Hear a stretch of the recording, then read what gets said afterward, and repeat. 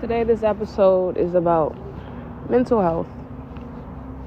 It's been a while since I did a podcast, but I am mentally going through things, so I felt like why not speak on it for other people to try to vibe with me, or anyone that's going through the same things. They can just feel what I feel. I can't think of a word that I'm trying to say, but I'm starting to realize what truly makes me happy, and nature is one of them. I love nature. It's so beautiful. It makes me feel free. It puts my spirit back entwined.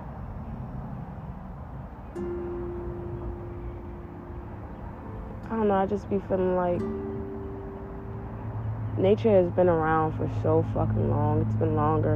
It's been here longer than humans. And how beautiful it is. All the trauma it goes through, all the pain, it still stands strong.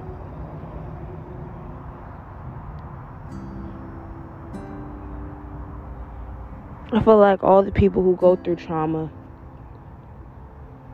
should look at us as angels.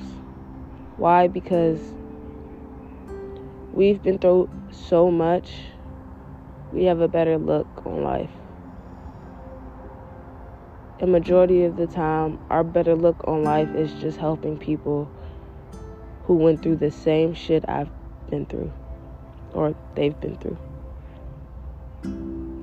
You realize have to love yourself. And loving yourself is going to cause a lot of confusion with people, but that's okay. The only thing that matters is making sure that you are fine. And making sure that you are happy doing what you're doing. People have so many personal opinions on what you should do with your life, but yet take what you should do with your life and use it with their life in a total different way.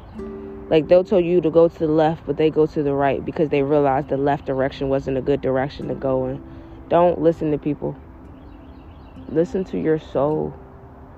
Listen to God. Listen to your essence. Let your mind speak for you. Let your spirit speak for you. Ooh, a butterfly. You gotta let yourself be free. We live in a society where they're literally trying to make us all the same, and it's naturally not happening. Always keep being you, and one day you will change this shitty ass world.